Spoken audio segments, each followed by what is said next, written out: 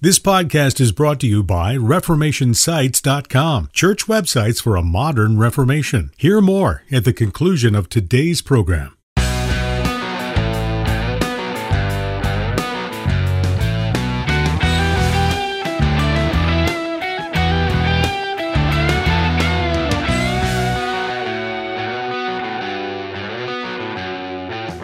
Welcome to Mortification of Spin, a casual conversation about things that count, with Carl Trueman and Todd Pruitt. Mortification of Spin is a weekly podcast from the Alliance of Confessing Evangelicals. Let's join this week's conversation.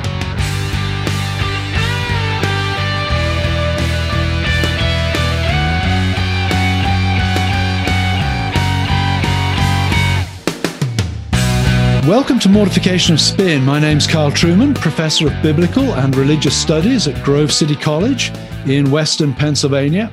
I'm here as always with my friend of many years, colleague, co-laborer, Todd Pruitt, who is pastor of Covenant Presbyterian Church in Harrisonburg, Virginia, which is a congregation in the PCA, the Presbyterian Church in America. Good to see you again, Todd.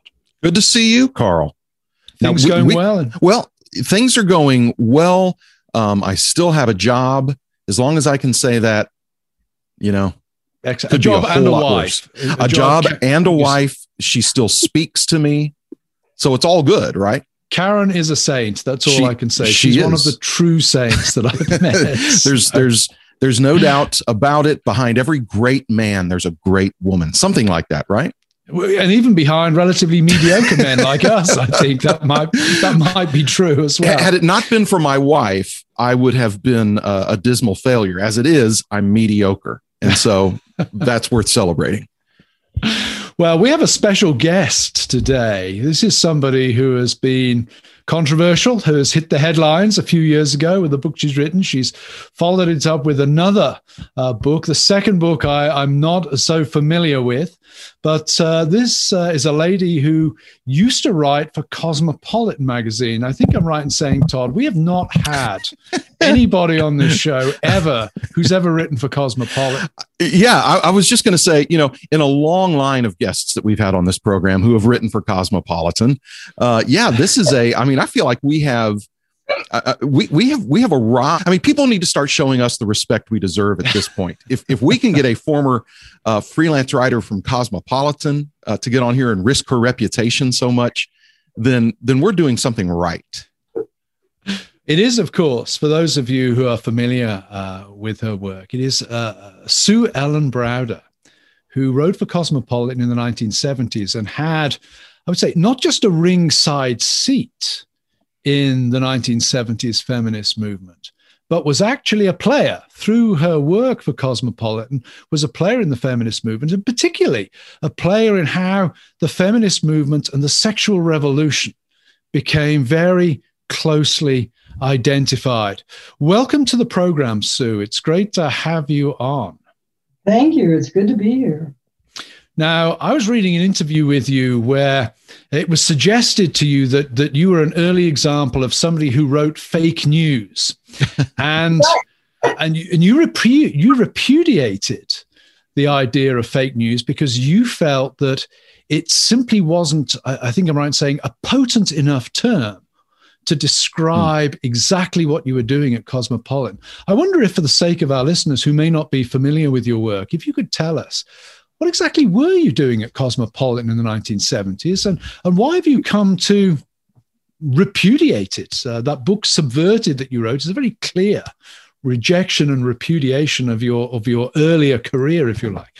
What was it, and why did you come to repudiate it?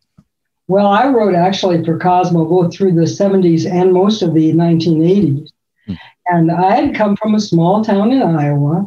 I'd gone to the University of Missouri School of Journalism. I learned very well that the people have a right to know. And then I went to New York City. I fell immediately from grace and started writing for Cosmopolitan.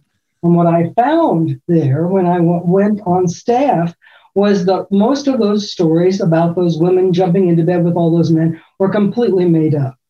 Helen Gurley Brown, who was the editor of Cosmo at the time, even had a list of rules on how to make up stories for the magazine. Why? Because in the early 1970s, women weren't living that sexually free lifestyle. It hadn't. They weren't doing it. If they were doing it, they certainly weren't talking about it. You couldn't find these women and interview them. So these stories were completely made up. And of course, I was a young woman who was ambitious. I wanted to succeed. And I thought, nobody's going to believe this stuff.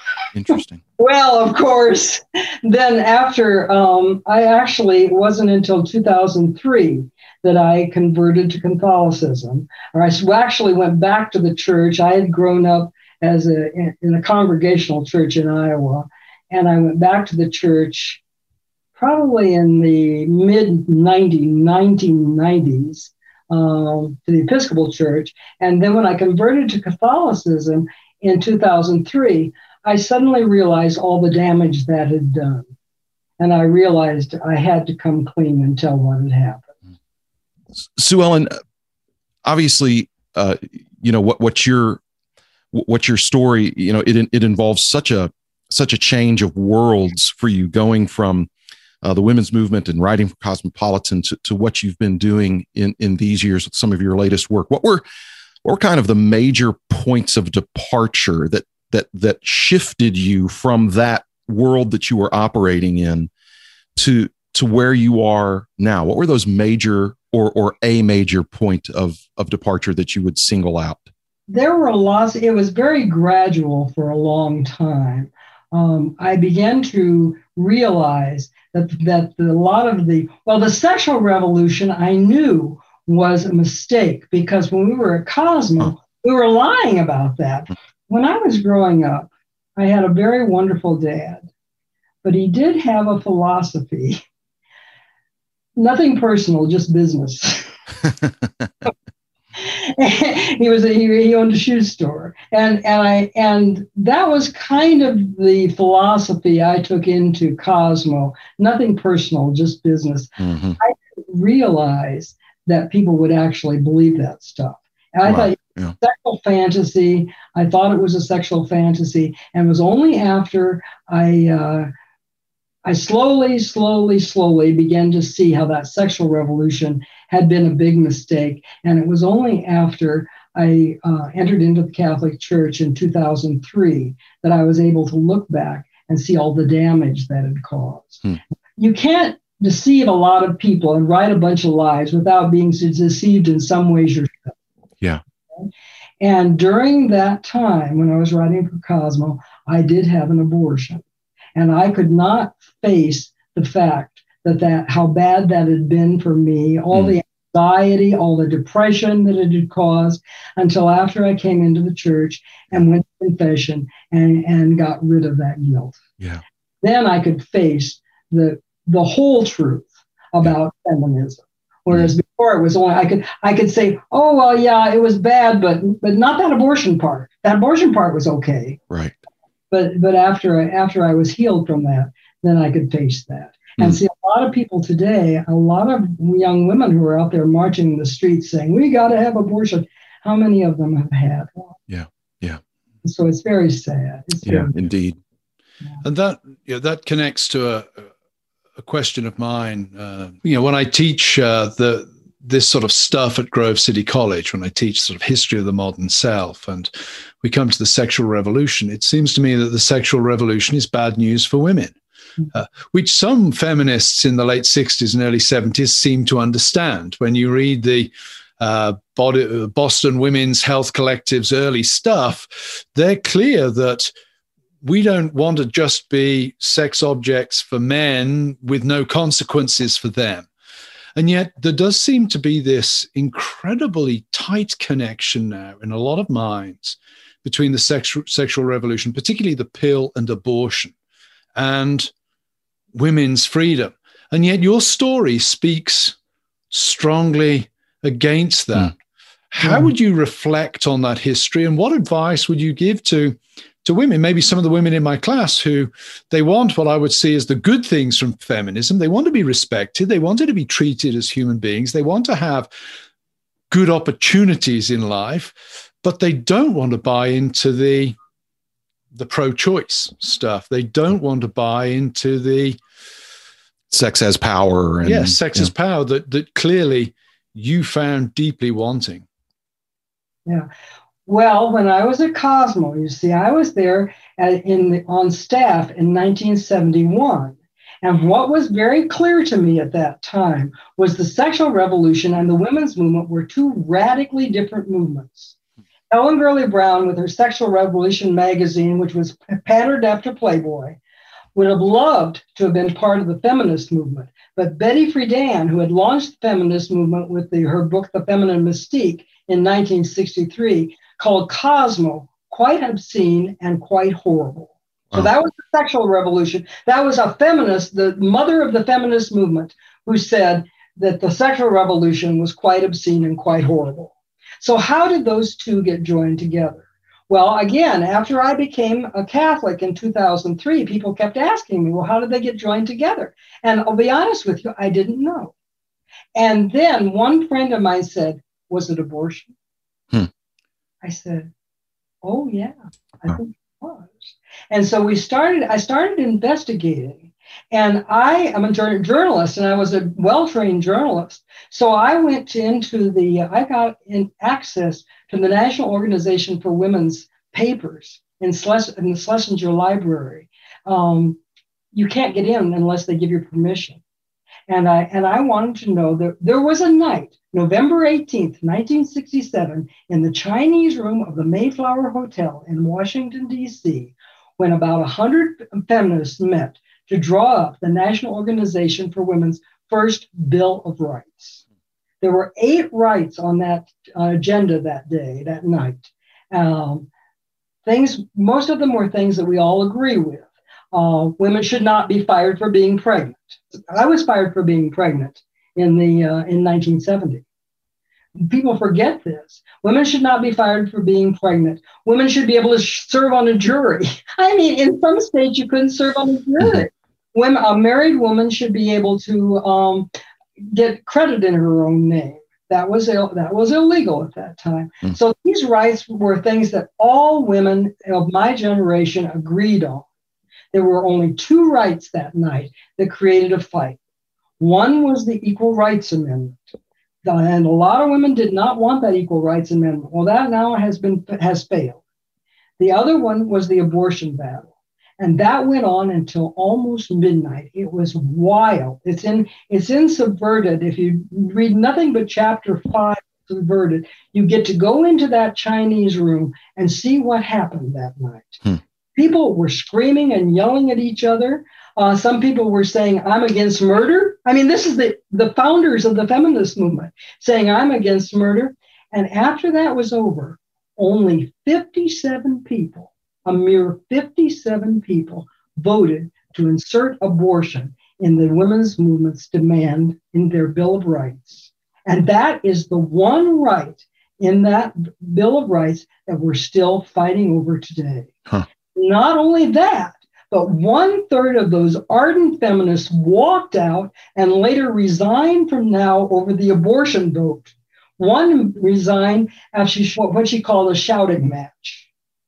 So what we're fighting over here, and why I wrote Sex and the Catholic Feminist, I'm saying we're fighting over abortion and we're fighting over the sexual revolution.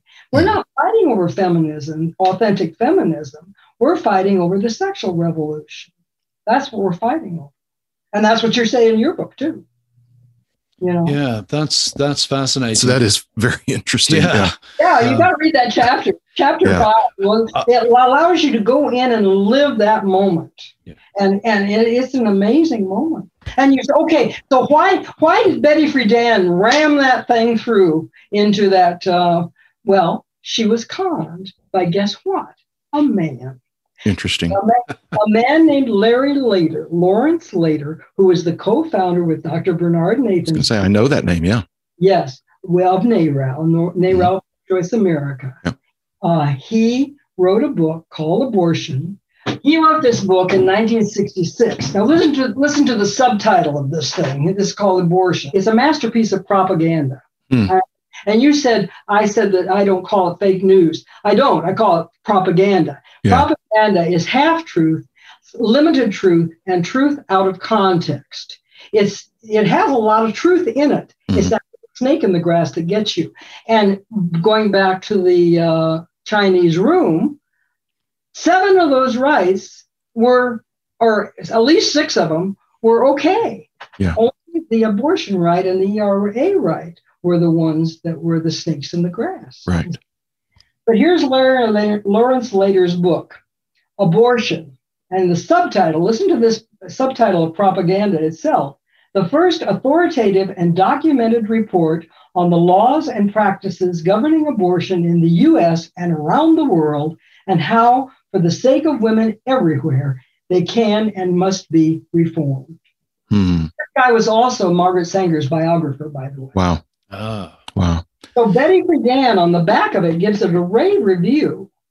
So this book helped convince her that somehow women needed abortion to be free.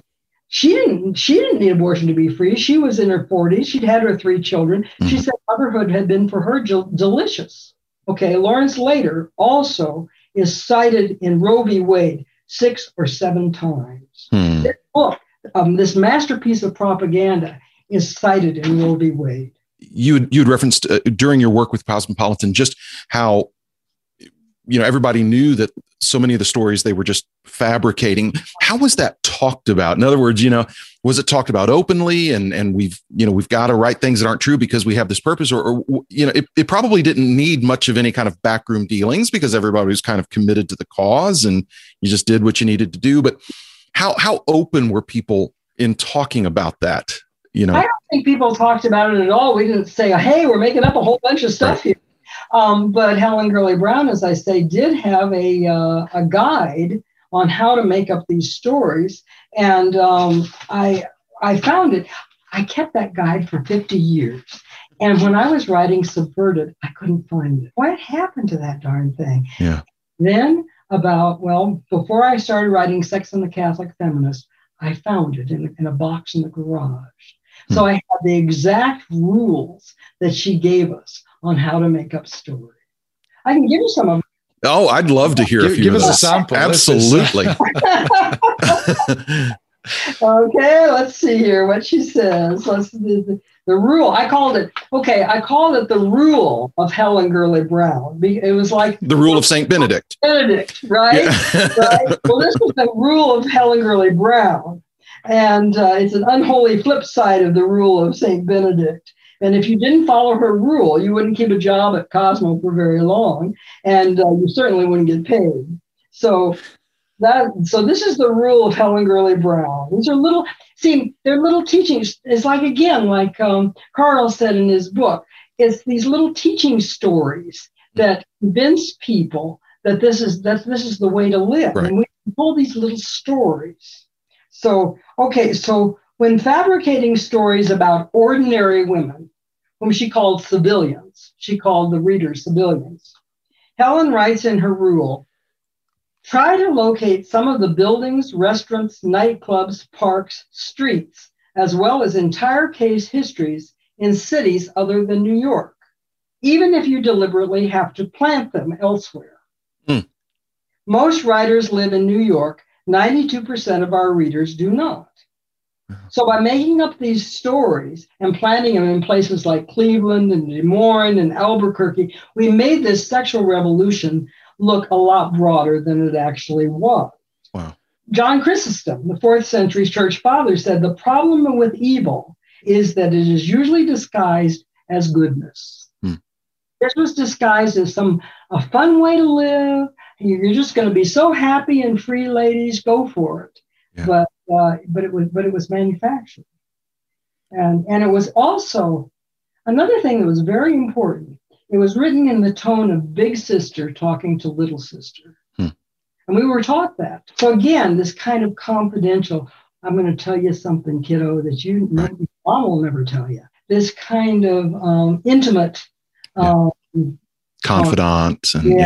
Right. Everybody else is doing this and it's only good, innocent fun. So why are you being such a stick in the mud? Why don't you just relax and enjoy? Yeah. And of course, that's what young girls today are getting that everywhere. Exactly. The Cosmo is no longer, it's just a little piece of the pie now. It's all over the place. Right.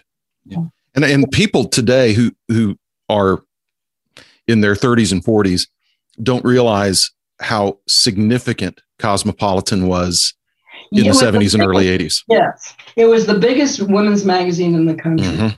And I'll tell you another thing. Those editors at Cosmo fanned out and went to this women's magazine and that women's magazine, and they took that philosophy with them. Right. Why was that philosophy so wonderful? Because the advertisers loved it. It sold products. Okay, so how does propaganda work? Where Edward Bernays, who was the nephew of Sigmund Freud, was the father of public relations, and he wrote a book in the 1920s called Propaganda, and he told how propaganda worked. Propaganda is, as I say, is not just a bunch of lies. It's half-truth, limited truth, truth out of context. How do you sell, for example, he said, how do you sell a piano to the middle class? Because the middle class is a pretty high ticket item. How do you get, this was back in the 20s. How do you sell pianos? You sell it by selling the music room.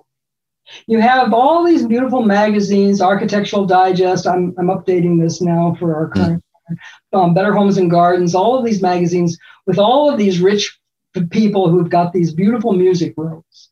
And once you sell the music room to the audience, to the middle class, they'll just naturally think, I got to have a piano. Yeah. So how do you sell beautiful clothes, all of these cosmetics, singles travel, all the things that are in Cosmopolitan? You and all these other women's magazines.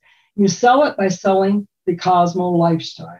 Yeah. Once a young woman says, I've got to live this way, she'll just naturally think, I got to have all this other stuff. Right. And so they take these stories and say, this is how your neighbor is living. Right. There's no, so they remove the stigma from it effectively. Yeah. Which is, that's really how pop culture as a whole works today. Right. Sitcoms, soap operas, they're all extended commercials for promiscuous lifestyles, for want of a destigmatize what most people typically would feel a measure of shame about. Once they see it mainstreamed, this is the friendly, funny sitcom family or whatever. Yeah. Yeah. It's all fiction. Right. Yeah. Will and Grace was more significant than any argument relative to gay marriage, for example, or Sex and the City, I think would be an earlier example of, I suppose, of the Cosmo lifestyle hitting the small screen. Right. So, well, obviously this is it's a fascinating discussion. And as we said before, a unique privilege for us to host someone as a guest who was really at the headwaters of some of this cultural transformation that we saw in the early 70s. What was happening then was nothing short of revolutionary. We're seeing a new brand of revolution now going on with the gender thing and the further advances of the LGBTQ movement. But again, what we're seeing now wouldn't have been possible without some of the cultural revolutions that were going on in the 60s and 70s. And our guest has been Sue Ellen Browder. We want to encourage you to get a hold of her book, Subverted: How I Helped the Sexual Revolution Hijack the Women's Movement. It's a fascinating history lesson, really, in what was going on in one of the most important social tools, Cosmopolitan magazine at that time, by someone who now looks back at that period and has critiqued it very thoughtfully, very clearly, and from a Christian perspective. And if you'll go to our website, mortificationofspin.org, you can enter to win a copy of this fascinating history. And while you're there, consider making a donation to the Alliance of Confessing Evangelicals so that we can continue to provide this kind of content for you. Again, our guest has been Sue Ellen Browder, author of Subverted, as well as a number of other books and a new book as well that you might want to check out. Sue Ellen, would you just give us a real quick overview of your newest book? Okay. It's called Sex and the Catholic Feminist. It could be called Sex and the Christian Feminist. only reason it's not called the Christian Feminist is it's published by a Catholic, because the early feminists were Methodists, Presbyterians, Quakers, all these women that gave us the right to vote. Right. Oh, there's a fascinating story in there on how those women fought. They were imprisoned and starved to death and all sorts of things. So there's a fascinating story in there. Sex and the Christian Feminist is called Sex and the Catholic Feminist, but it's for all of us. Sue, thank you so much for being with us today. It's been a fascinating conversation. You have said so many things that have made me think, oh man, I'd like to pick your brain for an hour on that topic. I love talking to people, because I rarely do, who were there in the early 70s and a part of this. And it's been a great conversation. We so appreciate your time and talking with us about these things. Thanks for coming on. To our listeners, thank you so much for joining us. And we'll look forward to being with you next time. You don't own me. Don't try to change me in any way. You don't own me. Don't tie me down, 'cause I'd never stay.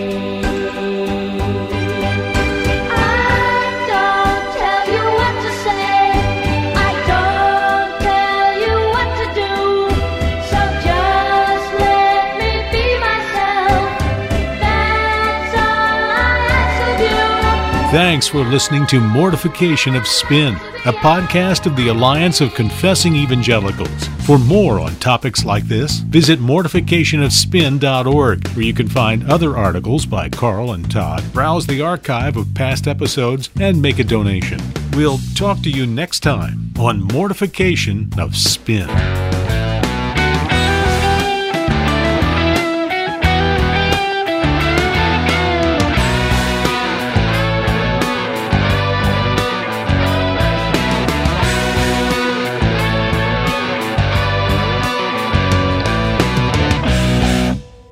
I'm a good girl, I am.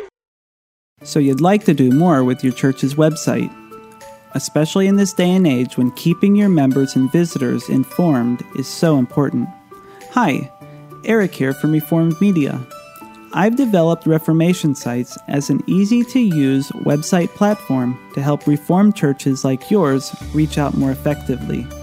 With beautiful mobile-ready designs to choose from, helpful service, and useful features such as Sermon Manager, online bulletins, courses, and notifications, your website will be ready the next time a major event happens. It also integrates with other popular services like sermon audio, online donations, and live streaming with pricing that fits into any church budget. Take advantage of this month's special offer of 50% off the website setup fee by using the code 2021 to redeem the offer. The first 30 signups may also receive a free wordmark logo designed for their church. Go to reformationsites.com to get started today, or call me, Eric, at 561-900-6886 to explore the possibilities. Reformation Sites, church websites for a modern Reformation.